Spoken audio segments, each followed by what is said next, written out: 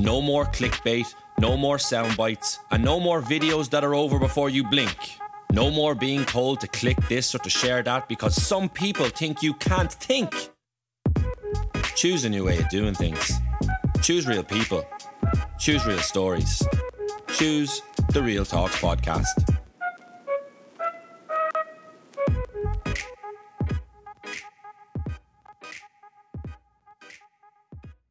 Having spent the large majority of 2016 in New York City, Jamie Clarke is back in Ireland and once again strutting his stuff in an Armagh jersey. Renowned for his individual style on the pitch, Jamie is one of the most talented forwards and interesting personalities the modern game has produced.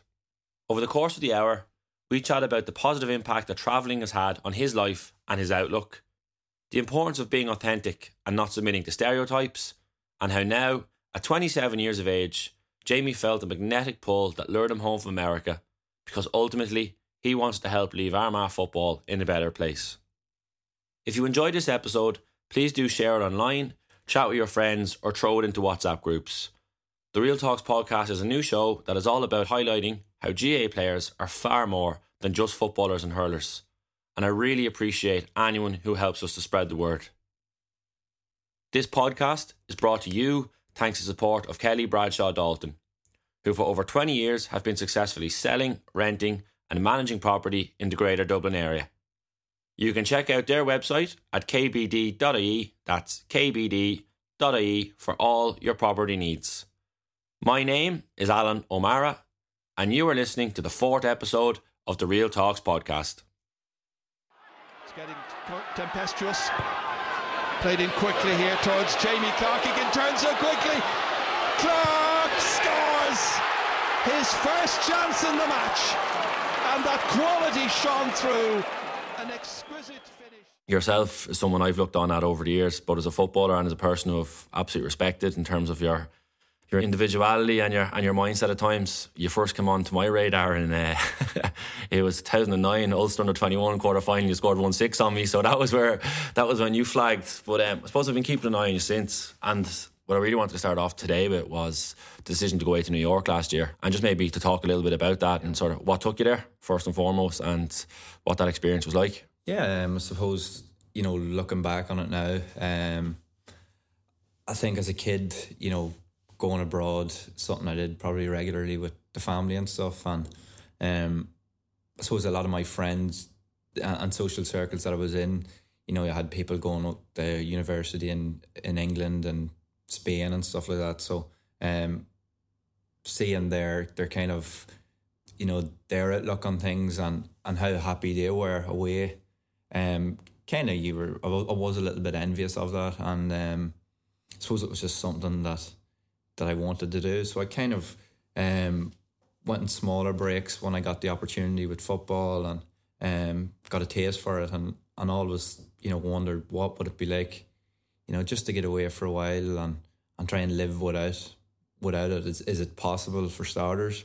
And again, like, obviously the world is a big place, and I suppose, the whole idea of living in New York and, that sentimental aspect of it growing up, and it was something that I wanted to do and wanted to try. And look, at the time, it was a really difficult decision, because obviously the love for football's there, and I suppose it's the one thing in life that whatever I want to do, it's always going to hold me back, So how long were you in New York for? Well, I've been going back and forward, Okay. 3 or 4 summers, 3-month periods, and I was kind of getting tired of that, because I was thinking I'm not an official New Yorker here, and applied for, the relevant visa, and got my social security number, got me New York state ID, and really felt at home then, and I was targeting a certain period of over 6 months, to really blend in, and obviously time over there flies. Mm-hmm. But listen, it was a brilliant experience, and so time away was great. And again, it kind of brought back that hunger and the realisation of what I really wanted. Yes, so sort of stepping outside of Ireland for a little while put different things into perspective, was it? Exactly. obviously it is the whole idea of going away. And again, I could have went to Melbourne, I could have went to New York and set up a life there where I would have been happy and content, to any other person. But I think when you're part of that GAA circle and you have a mindset that, I want to be successful at football and this is what I do, then it's always going to pull at you. And, ultimately it got me in the end, Yeah, I'll come back to I will come back to the football and touch upon that decision to come back and how that's been. But sort of just sticking to being out there. Yeah. What was day to day life like out there? What were you up to, or what actually had you there? What were you doing? Yeah, so I went through the Ireland Institute of Pittsburgh. I used my background, which is marketing, and look, it was a chance, an opportunity I got. I met a friend out there who owns a number of bars out there, and he was based in Manhattan, which was ideal for me, and big GAA man as well, and it was great to get involved with him, and obviously he showed me the ropes in terms of how his business worked and his business model and stuff like that. So the people I met and were introduced out there were unbelievable, you know what I mean? Like, it's in terms of networking, sure, there's nothing like it. I've met people in the fashion industry and the coffee industry, and and it was great to bounce around and get ideas of different people and just how got an insight into their day-to-day lives. And again, I was kind of taking what I've learned off them back and try to put it in context for myself. And is this what I want? This is what it could be. This is what it would be like. And again, I was trying to find myself, and I thought New York was the place to do that.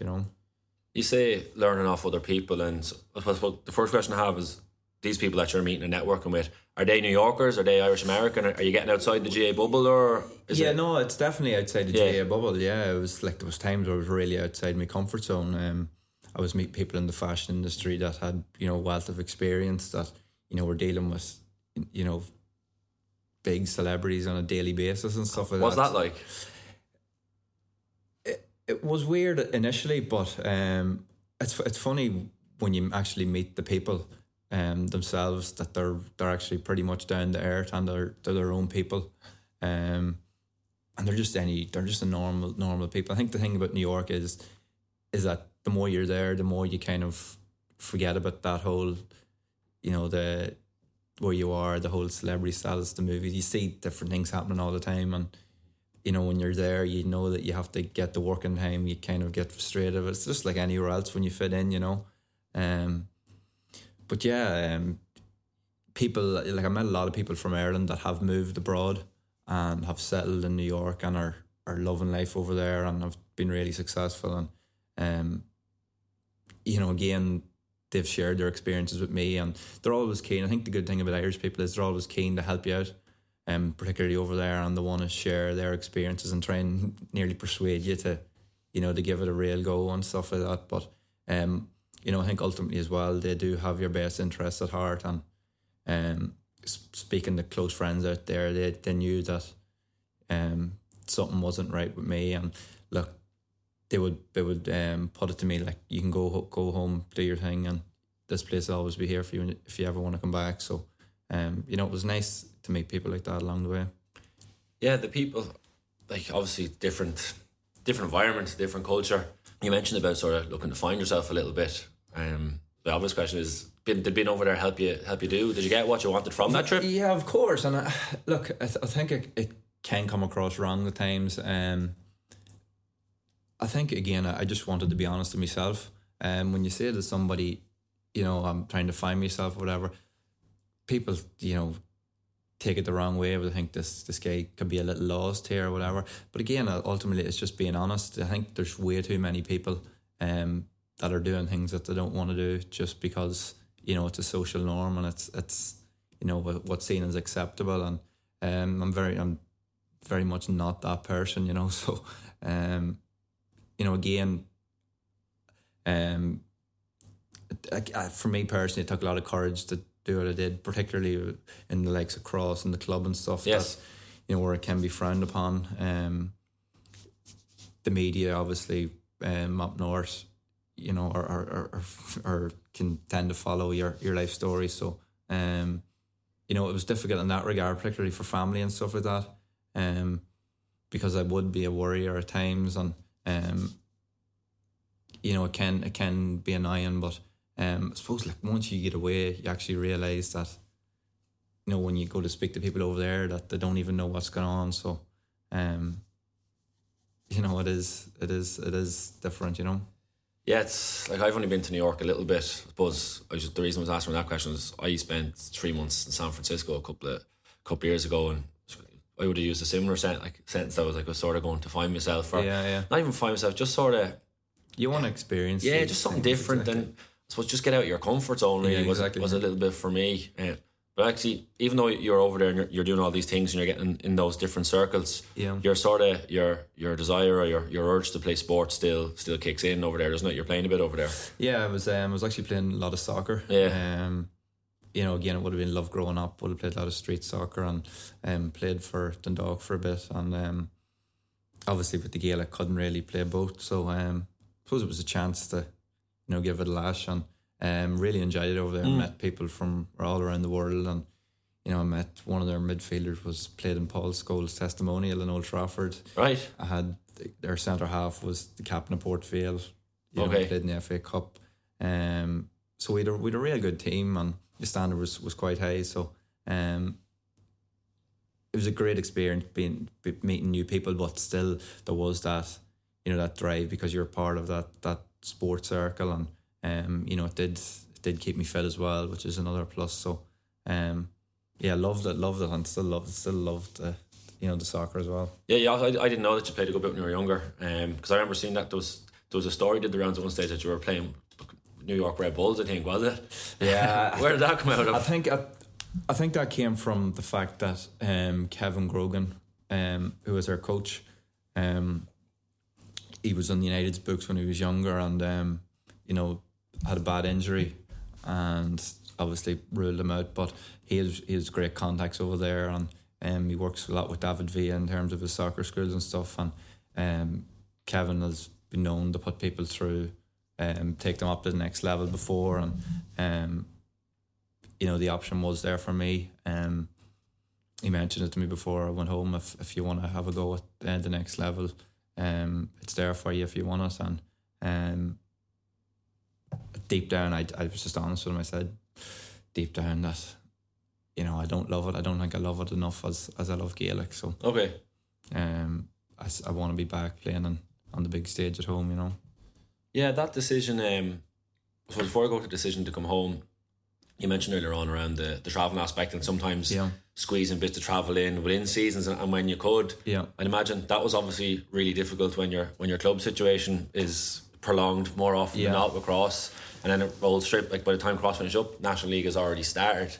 But so it obviously takes conviction and courage to call your periods in between and say, listen, I'm going away. So it's just actually wondering, where else have you been to, or sort of what other spots in the world have you took in at times? I've done the whole South American thing. That was kind of a backpacking interrailing stint. I've done Australia and Canada, and I suppose again there were periods where I was actually maximising my profile in terms of Gaelic, and you know, again, it was providing opportunities, and but I think ultimately Paris probably and Europe are, I've noticed from being around different continents that are my favourite places. Okay. I'm not sure whether it's the culture and the historical aspects of it and the people in general, but I just seem to fit in that a little bit better. Paris. Yeah, exactly. So have you spent decent chunks of time there then? Yeah, I have friends over there who I met in New York. I was living with them in Brooklyn for a while, and we're keeping close contact on a daily basis, and I suppose now it's great for me whenever I get a chance that it's only an hour on a flight. Again, it's not. I don't see it as a big trip of such, and whenever I get a chance, I'll shoot over there. You know. What is it about Paris that lures you in? I guess it's a number of things. I think probably initially it goes back to the likes of Zinedine Zidane and those type of footballers, and Thierry Henry and their kind of class and charisma. And then again the whole fashion aspect of it, and I just think it's a cool place. Yeah. There's a lot of history to it. You know, it never really changes that much when you go over.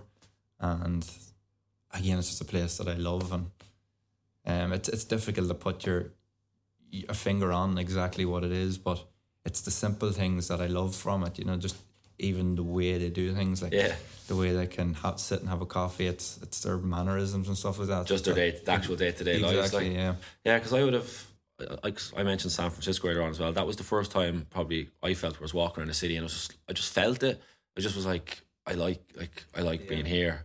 Yeah, like I intend to go back there at some stage, and it's like there's no grand plan around, but it's more of a feeling, I think, or just like sure, I actually feel this is, I don't know, I feel like I fit in, or I feel like I belong here. I think I was just thinking there, so like you've been like Paris and New York, obviously two big cities with lots of history and tradition. You're back in Dublin at the moment. How do those three cities compare, I suppose, or it's a very broad question. Or even been back in Dublin, how does Dublin compare to those other places? Or it's funny. Before I went, I was probably a little bit close-minded on Dublin. And again, coming back, I've just made it.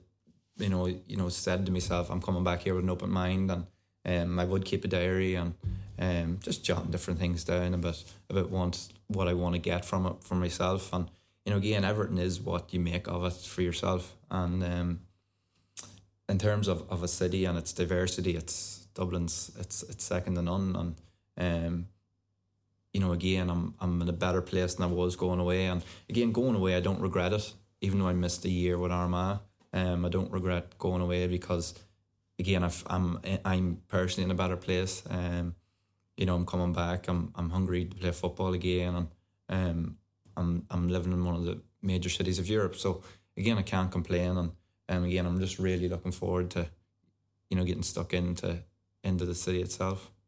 Yeah, I was going to ask you obviously about the decision to come home. I think you've already touched upon it once or twice around sort of if it's that draw or a passion for football, sort of, even if you're away, it's obviously still lurking and unknown in the background somewhere. And was that one of the fundamental reasons for coming back? It was the only reason. Really? Yeah. Football. I think if I didn't play Gaelic and Ireland, I probably wouldn't be here. You know what I mean? So.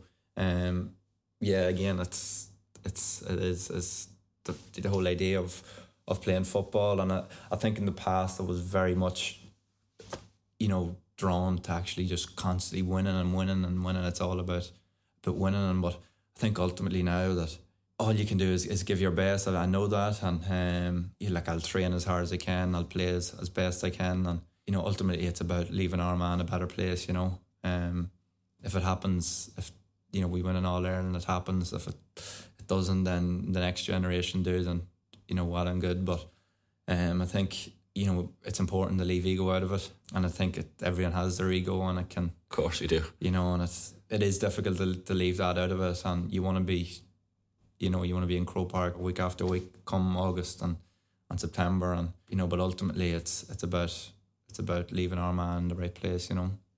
So when you're away and you're thinking about football, and obviously because it's a decision to come home, what are the things that you miss the most when you're weighing up, will I go back, will I not? What are the things that you say, I miss that and I want to go back for that? I suppose for me it was there were a few different things, you know. It was even just the whole idea of training. Like there are aspects where I thought I didn't like. Like what? Like driving to training and warm-ups and things like that, and it's actually that was the kind of stuff that I loved and missed, you know. Really? And being around my teammates, and you know, I don't take any of it for granted now, which is great. But bus journeys like down south to play a league game, like I love being a part of that, and those were the little things that, you know, probably I thought irritated me, but it was obviously something bigger than that, you know. But again, it's just that stability, I suppose, of looking after yourself, your diet. You know, again, I suppose when you're here, you're a leader, and you have I suppose as a county player, you have a role to play in terms of kids and in terms of your community and what you bring to it. And you know, I think ultimately people do look up to you, and you know, it's important that as a you know, a county player, that you recognise that, and you can offer something to people, that they can take from it, and I felt that was a big part of it as well. Does that idea or that notion of being able to leave a positive legacy for Armagh or for yourself or for your community, is that something that lures you back in? Does that appeal to you? Oh, absolutely. Yeah.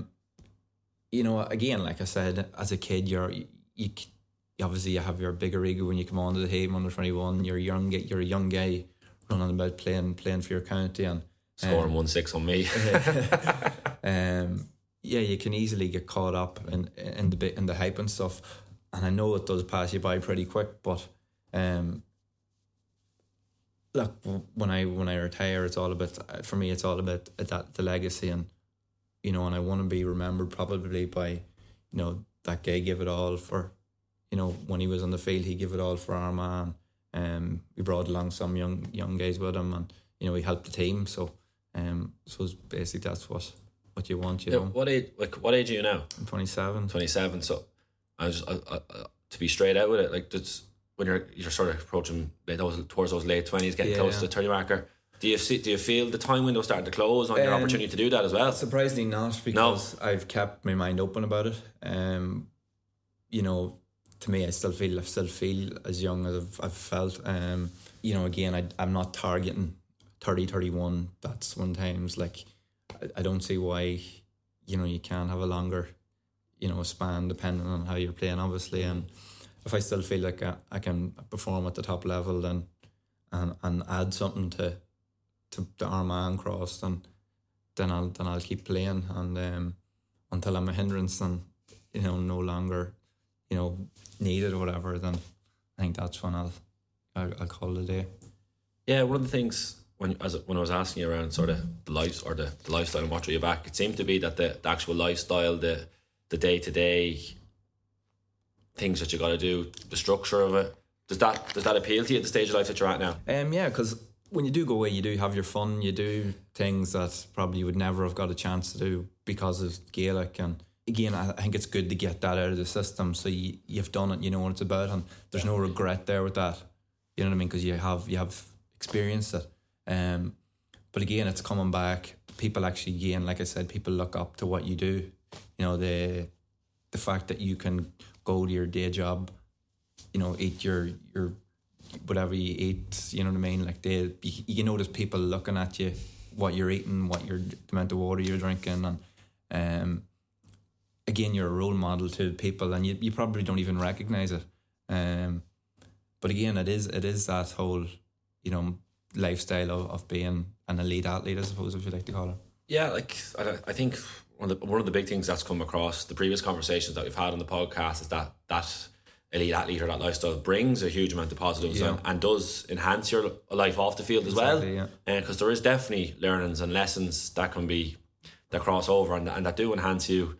I suppose one of the questions I was thinking of there is, so there's Jamie Clarke the footballer, and you're looking at that and you're thinking you want more and you want to make an impact, but also acutely aware there's Jamie Clarke the person too, who's got different interests away from football. How do you feel about that relationship now in terms of the balance? Is that something you're aware of and trying to manage, or? Yeah, for sure. Again, I see it as a positive. Like I would have been fully focused on the football aspect of it, up until now. Still am extremely focused, of course, and love the whole idea of being an elite athlete. And anybody that I suppose calls us, I know by name it's an amateur sport, but anybody that calls, would call me an amateur, I would take it as an insult. Because I don't live like an amateur, you know what I mean? I don't think I play or perform like an amateur. So, but yeah, I guess there is that balance now that I suppose it comes with, putting bread on the table, and again, I suppose it's about maximising the Gaelic and work life, and even trying to put the two together and try and get the best out of myself, on and off the pitch. Yeah, around other passions, because you mentioned fashion once or twice earlier when you were talking, and obviously the culture dynamic as well is of interest to you. Might just explore that a bit more, where that comes from, or are you still passionate about it? Yeah, for sure. I suppose the whole coffee fashion, there's that the whole concept of that whole lifestyle brand thing. It's still, you know, I'm still really passionate about it. And again, I suppose when I was away, you know, I'm taking bits and pieces from everywhere, and you know, it's just a huge interest I have, and I know I would be a keen follower of it, particularly the fashion. And you know, again, I've friends in Paris who are who work in fashion, and you know, it's great that when you're over there, I'm getting introduced to the people in that industry, and you know, obviously I'm getting closer to Paul Galvin here, who's done, you know, I think he's done unbelievably well, and you know, again, it's people like that you know, I kind of look up to, and that actually break the mold and do what they believe in, and do what, you know, despite what people say, and you know, they take the criticism and, you know, put it to one side and continue to do their thing, and you know, and are very successful at it. So again, look, it's something that, you know, I am keeping in mind. Again, I'm still only 27, and I don't want to juggle too many things at the moment, because I don't think it's possible to give your best at if you've too many irons in the fire, you know. But again, it's something that I'll keep on the table, you know. Yeah, I'm glad you said that point, because one of the things that I certainly wanted to do through the podcast was challenge certain stereotypes. And really what the whole thing for me is about is showing that, you know, lads play football and they play hurling, but there's also a lot more going on, and it's okay to be interested in different things too. That's certainly, when lads, like you're 27 now and I'm 26, and you get that little bit further on down the line, you think, okay, it's okay to, like, I can be interested in whatever I want now. Yeah. And sometimes, particularly younger players, I think, just fall into the stereotypes a little bit. So it's a really good point I think you made. Well, I think if you look at, like, there's the amount of people that have actually reached out to me, even through whether it's fashion, coffee, traveling, you know, that you could tell that they were scared before to actually, you know, even if it's putting up a picture, they were actually afraid to do it. And I found that, like, what's the problem, you know what I mean? And it is just is their social circles and that whole stereotype of being macho and that Gaelic footballer, like, it's, you know, it's... Do you find, like, because this would have been something I've thought about a lot, like, do you find that unusual, like, in a world of like social media, where people are constantly putting this out and that out and perception of themselves, that, but there's a lot of, like, there's certain people that are actually struggling to be true to themselves and express themselves. Do you ever think about that, or? Yeah, of course, but like I was saying there are people that, you know, it's particularly young people that, you know, you can tell are really interested in a certain aspect of, whether it's, like I said, whether it's coffee or fashion, but they're holding back a bit from themselves, because, you know what I mean, because of that social status and because of who they're expected to be. And again, I think they're breaking out of the mold more and more, and I think that just comes with society moving on. But the likes of yourself, Paul Galvin, that help those people do that, and, you know, that's why it's great, you know, to step away from your comfort zone and experience these things, you know. No, it's brilliant. Like, it's something I feel passionate about. That one of the concepts that always stuck with me was that idea of wearing a mask. So, like, when you go into football training, you have to be this certain guy in a certain dressing room. And I love just hearing stories of different people going, actually, like, just moved off that, because there's loads of more people out there that want to be interested in different things. And I'm still curious as to what draws you into fashion a little bit. I know Paul has done really good work in that area. Is that an area you see yourself pursuing down the line? Potentially, yeah. I think for myself, I don't know, I just always had that natural kind of, I don't want to be kind of egotistical about it, but it just seemed to come naturally to me. I don't know whether, you know, the whole, I had an eye for, if you like to say, and I enjoy that aspect of things. And I suppose it's an area where, you know, it's the markets, it's people are becoming more and more interested in how they dress, and becoming more open to it, because of, like, back in the day, men wouldn't be seen to be, you know, into that area. And again, it comes with society, I suppose. But again, it's just a natural interest, I suppose, I have for it. Yeah, and the coffee one the coffee you mentioned there a few times as well. Like the coffee scene, particularly in Dublin here, it's just exploded in the last few years. And it's like it's bordering on becoming mainstream now. I think, whereas probably a year or two ago, I think for like the likes of myself, I find that quite frustrating. That's why I'm asking it. Yeah, your little niche kind of thing on the side and stuff like that. But like you go to a quiet coffee shop, or what you thought was a quiet coffee shop now, and there can be a queue out the door. Like you'll go to read a book, but you'll obviously have to pick somewhere else because there's a queue out the door. But yeah, I suppose it was that just little thing away from football on the side that I would have been interested in. And look, it's a growing market, but again, like I said, it's probably something that I had an eye for. I always see these things kind of taking off, and again, there is that link to the whole coffee and fashion, and I did go through that hipster phase for a while, but, that was at college, but again, it's just, I suppose, just continuing on. You mentioned about going into a coffee shop there with a book, to read a book, whatever. Is that something you value, like in terms of balancing your own lifestyle, if it's work and sport, and having a little escape here and there, or you time, whatever you want to call it? Is that something you would? Yeah, for sure. You do. Yeah, because I think nowadays, even in that sporting environment, you can always get caught up in your phone, whether you're on Twitter, you're on Instagram, checking all the time, for news and stuff like that.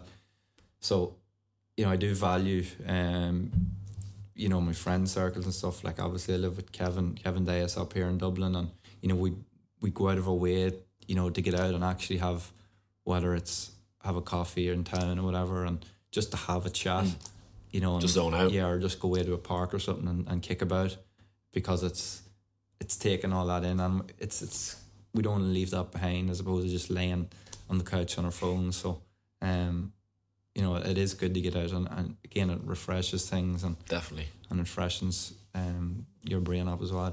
You mentioned if you were bringing a book in with you, what would be on your reading list? What sort of stuff would you go with? It depends. Obviously, Enda McNulty's book at the minute. I suppose there's always one. I would always read different things. I would. But would you stay in the sports genre, or would you? No, not really, not at all. Skip out. I would have those type of books for sport. Mm-hmm. Personally, for myself, I like to read different types of literature, like classic. I love Ernest Hemingway. Yeah. So just different books like that.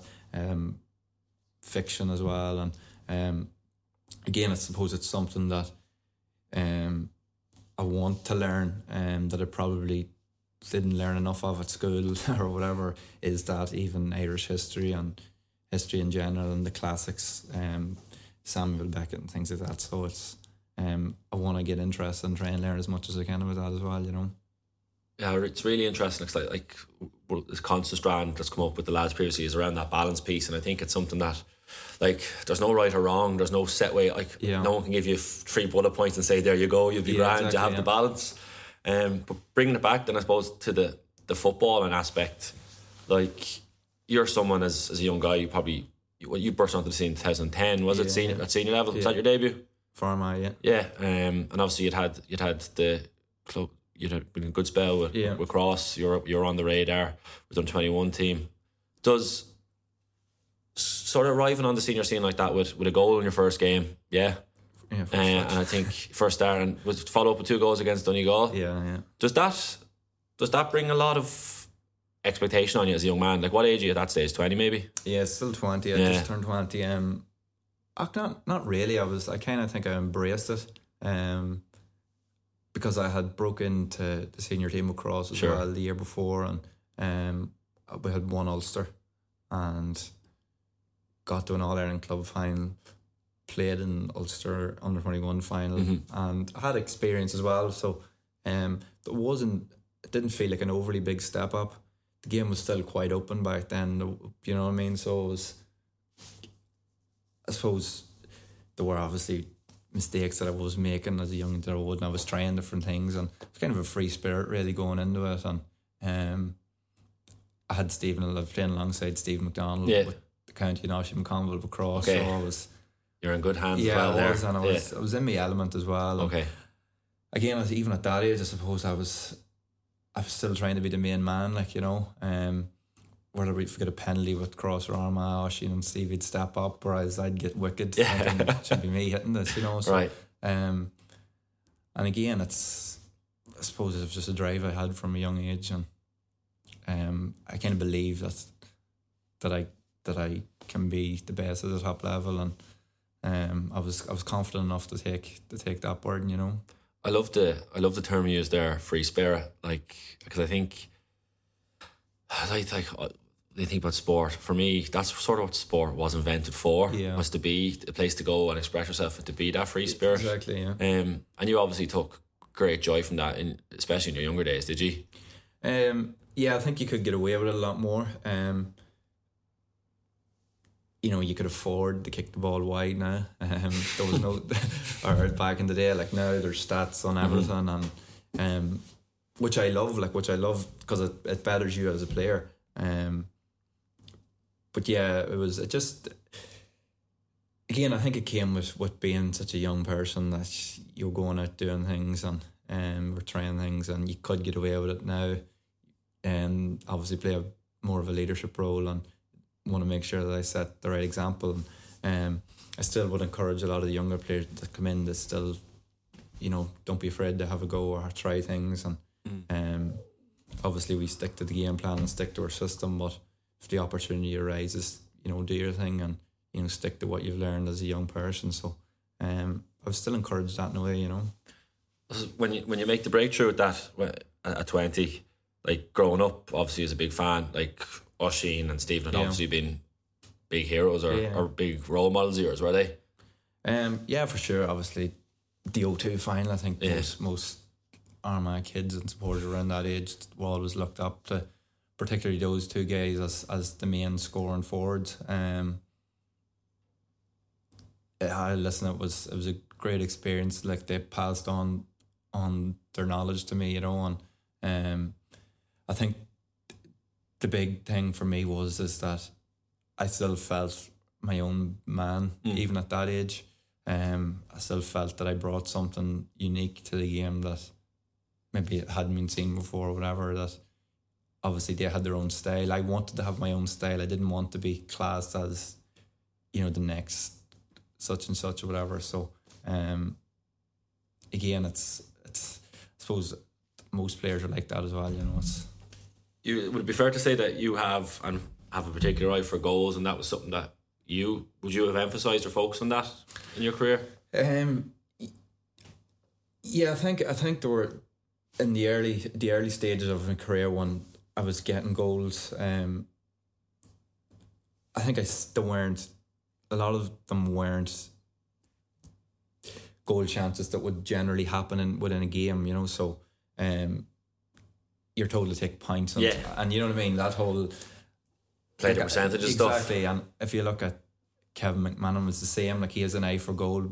Like, people don't realise that you still have confidence in your own ability. Like, I would have confidence in my ability to get the ball, and you can see things happening within that moment that, you know, you can see whether it's a runner taking someone away, whether it's a 1-2 getting the ball back, whatever, that you can see a goal opportunity out of something that people probably don't see. And again, obviously goals are vital, and sure, you know, if you get 2-2 in a game, whatever, then, you know, they can definitely sway it, you know. So that's why I still think goals are a big part of the game, you know. Yeah, I ask you about it because, like, as a goalkeeper, like, I feel a lot of the time with players at the moment, like, the actual knack or skill, if you talked about, is creating the goal chance. Yeah, is almost leaving the game, and it's lads are sort of told that if the goal chance comes to you, take it. Yeah. As in that one that slapped across the goal, or like you mentioned Kevin there, the goal he scored recently again. It was common, like, you know, like most coaches would say, like, recycle the ball, turn it, and you could just literally, as soon as he gets the ball, he's like, I'm on my bike. Like, there's a goal on here, and I just love that. It's that instinctive side of things. He obviously senses that, like, Dublin are up by what the Roscommon guys are probably deflated, aren't expecting. You know, I'm probably expecting him to recycle the ball, and you know, again, it's just that kind of ruthlessness that probably gets him in there in the first place, you know. Do you think that sort of that skill or that ability to maybe create a chance rather than, as I said, waiting for it to come to, does it add to the game? Do you think it makes it a better game to watch? Sure, yeah, and I think even the way the game has moved defensively, that like a cutting edge pass looks better, and it is better now, which is I like that aspect of it, that a good pass is seen as, you know, a good attribute now. That completely, like, you know, whereas in the past, that the past couple of years it was a fist passing game, and you know, people were still afraid nearly to kick us against the blanket defence. Where this is becoming more and more. It is. I think it is slowly evolving out of that. I suppose, going back to if the blanket defence is, like, as you're sort of if you're edging into your 20s, you're on the Armagh team more and more. You're obviously becoming more recognised, and with that comes more targeting. Exactly. Yeah. How, just from a forward perspective, and as like particularly in the full forward line, how do you cope or navigate that? Because I'd imagine it's frustrating at times. Yeah, again, there's a learning curve that comes with it. I was getting frustrated, you know, just in terms of not getting as much ball. Whether that's, like I said, like the whole ego thing, that you have to obviously accept that what's best for the team here. Whether if I take 2-3 players out to the wing, then just space for someone else. Exactly. So it was accepting that, I think, initially. Is that hard to accept? Initially it was, but again, I feel like I've got fitter. You know, I've been working on my strength and you know, even stamina at the moment as well. So I think, you know, I've been working on my movement and you know, trying to prolong that for a longer period of time during a game. And obviously there comes a challenge, and I love that. You know, I'm glad it's not all easy, because I probably would get bored of it, you know.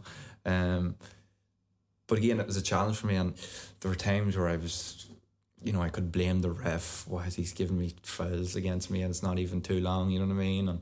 And there are different aspects where you do get frustrated, but again, I think I've slowly grown out of that, and again, there will be times in the future, and it's about dealing with that, and I think I'm better equipped to deal with those situations now, you know. Yeah, like you mentioned there around looking to improve your stamina and looking to improve your strength. Is that something that maybe your head's come around to more in recent years? Would you, like, when you were younger, would you have looked at or relied on that sort of that talent or that natural ability to try and navigate problems a little bit more? Because I was getting away with it. Yeah. I think I was getting away with it early on, and I had good balance. Always had good balance, so I was using my balance. You know, I was like, for example, if somebody hit me a shoulder, I would use my balance to go the opposite direction.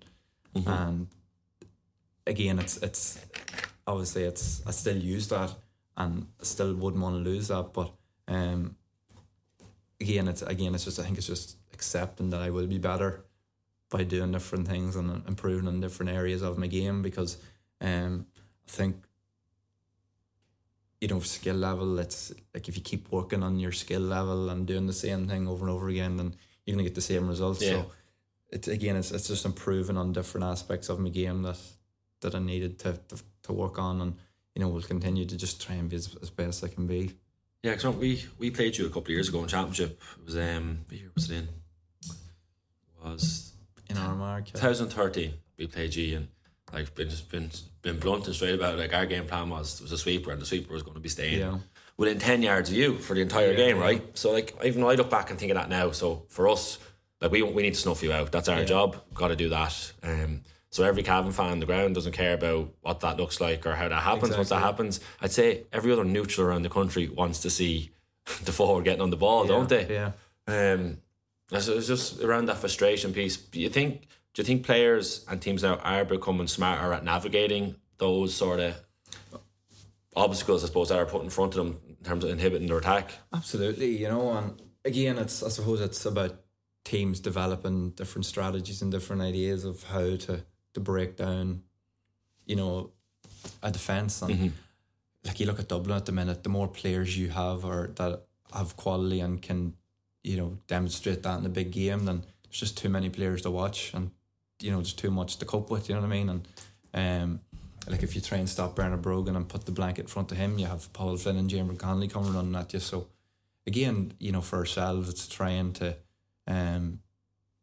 utilise our all of our players in different aspects, and you know, we're working very hard, and at the minute we're still very young, and you know, I suppose for ourselves getting back into Division 2, Division 1 will help us, and I suppose what stands to us at the minute is that people probably wouldn't see us as, you know, a big top 5 team at the minute, and I think that will stand to us because again, it's hungry to prove to people that, you know, that we are good enough, because, you know, Kieran always says it, which is true, that most players around the country are at the same level and can do the same things. It's just within that team environment that and that mental kind of strength, and, you know, that knowledge that you get, whether it's through your club or through the county you're in, that, you know, like, for example, everyone thinks Kerry are the greatest team in football, but just because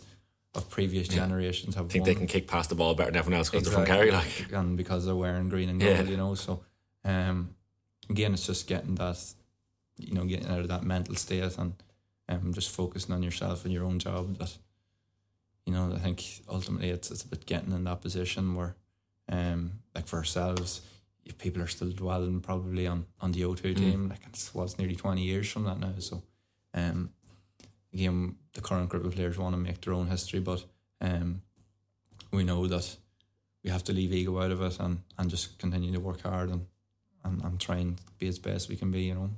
And you're like, come back to yourself. You're all, like I said, we've talked about the decision to come home when you want to apply to football and really row in behind that and try and add to Armagh football. Yeah. And do you see it as the age profile you're at, the stage of life you're at, with maybe some perspective that you picked up from travelling? Do you see it a bit as your role to be a leader within that and help that transition that you've talked through there around if it's mental strength and those are skills, like say Kieran would have been talking about? Yeah, and again, for sure, like, and I don't think it necessarily means by talking shit all the time or whatever, because I'm not a big talker in the changing room, and I suppose it's the realisation that people do look up to you, and I suppose I didn't kind of realise that at an early age, and again, do you see more of that now? Like, I do, yeah, and I'll still not, like I said, I'll still not like talk on about it, but again, I'm trying, I'm learning all the time as well myself, and I'm just trying to give the best advice that I have, really, and, you know, obviously I've learned from, you know, some great people, and again, trying to share different things like that with some of the younger boys and just try and help them as best I can, you know. Yeah, I'll finish up with on the football side. I'll finish up with this question. Like, I suppose the perception of you, say, from, you know, we've talked about stereotypes and all that stuff already, will be of a very natural, sort of laid back, forward, old style. But one of the things I'm struck as you're talking to there is, and I may be wrong, and correct me if I am, you're a quite deep thinker about the game, are you? For sure, it's I love the game. I'm passionate about it, and I definitely think that people can put you in a stereotype, like a bracket, if you like. I do probably come across a bit laid back, but again, I suppose it's that accepting that, you know, I'm not too worried about what other people think, to be honest. Because the one that always jumps out is Mesut Ozil playing with Arsenal. Everyone says he's lazy and he doesn't run, basically. Yeah. But I remember reading one where there was actual GPS, and like his stats were in the highest 3 or 4 of both teams in the game, and so it's just that. Yeah, well, it's people's perceptions, but it's the thing I was more taken there by is actually the level of people around you, and are you more aware of the people around you now from the experience that you've been through? Yeah, for sure, and like I would always try and surround myself with good people, and I really appreciate the fact that people do want to help me, and again, it's learning from those, and I'm just trying to show a lot of humility and try and give back what, you know, the opportunities that I've got. And again, I think it's just part of life and part of your role, and you know, part of my role was within the GAA circles, and what I can give back to the younger people in particular coming through, because I know as a kid, this, like, it meant the world to me as a kid, and there are kids out there who the same rules apply to. And if one kid stays on, and wants to play for Armagh because of me, then that's a success. Yeah, like been more aware of others and sort of been tuned into that. If it's emotional intelligence or if it's just empathy or compassion. And again, correct me if you think I'm wrong here, but I think to have that skill set, it actually starts off by becoming self-aware first and foremost.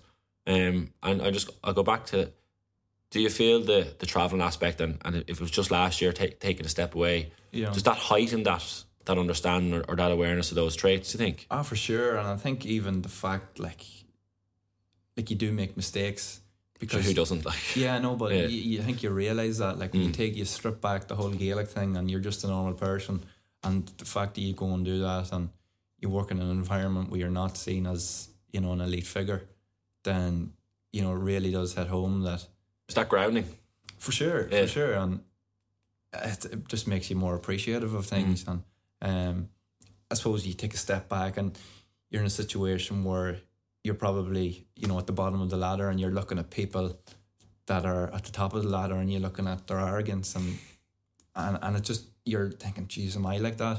Hope I'm not like that, and again, I suppose it's that is probably the most valuable aspect you can take from everything. With that in mind, I suppose, moving forward, what's the vision you have for yourself as an individual at the moment in terms of where you're at and where you're going? What does that picture look like in your mind? I'm starting with the Bank of Ireland now. Next week. It's a big opportunity for me. I'm really excited with the venture. And it's the digital marketing side, isn't it? Yeah, well, it's digital marketing. It's there will be a corporate side of it as well, and business development. I'm with great people in there. They've looked after me, in terms of getting into the bank. I'm really grateful for that. And again, it's something that I suppose the Gaelic has helped with as well, and there's no point hiding that, because it's again, it's, if I didn't play Gaelic, I would have more time to put effort into something else. And I think people forget that, where they're of the opinion that because he plays for whatever, he gets handy job, he gets all this or whatever. But ultimately we're committed 7 days a week and to a cause that that we care about, and we don't, like, we're not going out to steal people's jobs or to hurt people's feelings. You know what I mean? So again, I suppose it was an opportunity I couldn't turn down. There's such a credible group, the Bank of Ireland, and obviously they have strong links to the GAA as well.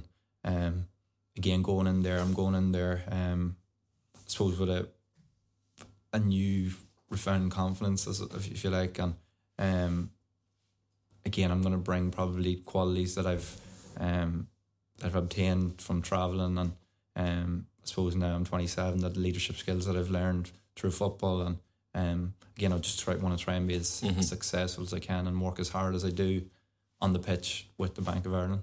Yeah, that's one of the things I love. If it's if it's work or if it's travelling or if it's football, when you actually get to that stage where you start realising that they overlap in many ways, and that lessons from one walk of life can help you in the other one. And you just mentioned the word leadership, and it was something that we spoke to Brendan Maher in the second episode quite a bit around. What's your, just because I'm going to wrap up now in the next minutes, what's your take on leadership, or what's your understanding of a good leader? Good leader, I suppose it's somebody, I suppose, from myself, and from what I've learned from people who I think are good leaders. Who are they? Well, I would look at the likes of Kieran McGeeney, for example, who's took a lot of criticism, but continues to do what he believes is right. He has his plan, he has his goals set out. He wants the best for everyone else. I suppose you're trying to put your ego aside as much as possible and doing what's right for the cause, and again, just working hard. I suppose not talking too much is another one too. I find that talk is cheap as well. So sometimes it's just actions speak louder than words. Exactly. And again, helping people in the right way. And and just being a good person. I think ultimately on and off the pitch is a good leader, you know. Oh, it's really interesting. Well, this is the last thing I'm going to finish up with. It's something that I've been doing with all the lads, so I don't know if you've been listening or if you've seen it, but basically what I've been doing is pulling two pictures together. Right. So obviously on your left is after your championship debut in 2010. Yeah. And the one on the right is you this season, far more recently. And the question I've just been putting to the lads, because we've touched upon it a few times, and sort of the lessons that you learn and sort of the different perspectives you take as you particularly grow up in a sporting environment, and you learn those lessons. But what's the big one that if you had to take one thing with you, or if you had to put it this way, if I put you in front of a classroom and said share a lesson with the kids there, what would it be for you? In terms of the separation from both pictures, from I suppose just from your journey from then to now, really. Because you strike me as someone who's a lot more comfortable in his own skin. Yeah. Again, I suppose it's just being honest with yourself. Don't worry about making mistakes. Mistakes happen. You know, no matter how big the mistake is, that you know you can always rectify it, and you know people will always forget anyway. You know, so just again, is try and be as best you can be, and be as honest as you can to yourself.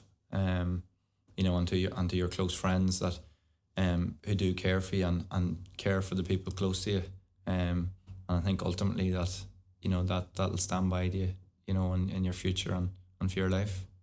Yeah, just to add one more point on that one, do you think the fear of making mistakes or being judged for doing something incorrectly, do you think that scares people off doing things that they want at times? I do, yeah. I have seen it a lot. I think you see it on a day-to-day basis where people are probably, you know, sit in the comfort zone and don't come out of that shell. And I think, I suppose from personal experiences, is trying to realise things that you're capable of doing and learning things that you probably would have never thought you could have done. And I suppose, like, for example, I think that's where the whole Gaelic thing comes back, whereas like I'm proud of Jamie Clarke, the footballer, but I still think that I want to be Jamie Clarke to something else, and I still think I can offer more to that. And again, it's going to take time to learn, and again, I'm open about learning, and I'm happy to start wherever, you know, that may be. And again, it's just being open and being honest to yourself, and you know, and being humble, and as humble as possible, you know. I think as conversations go, that's the perfect way to wrap things up.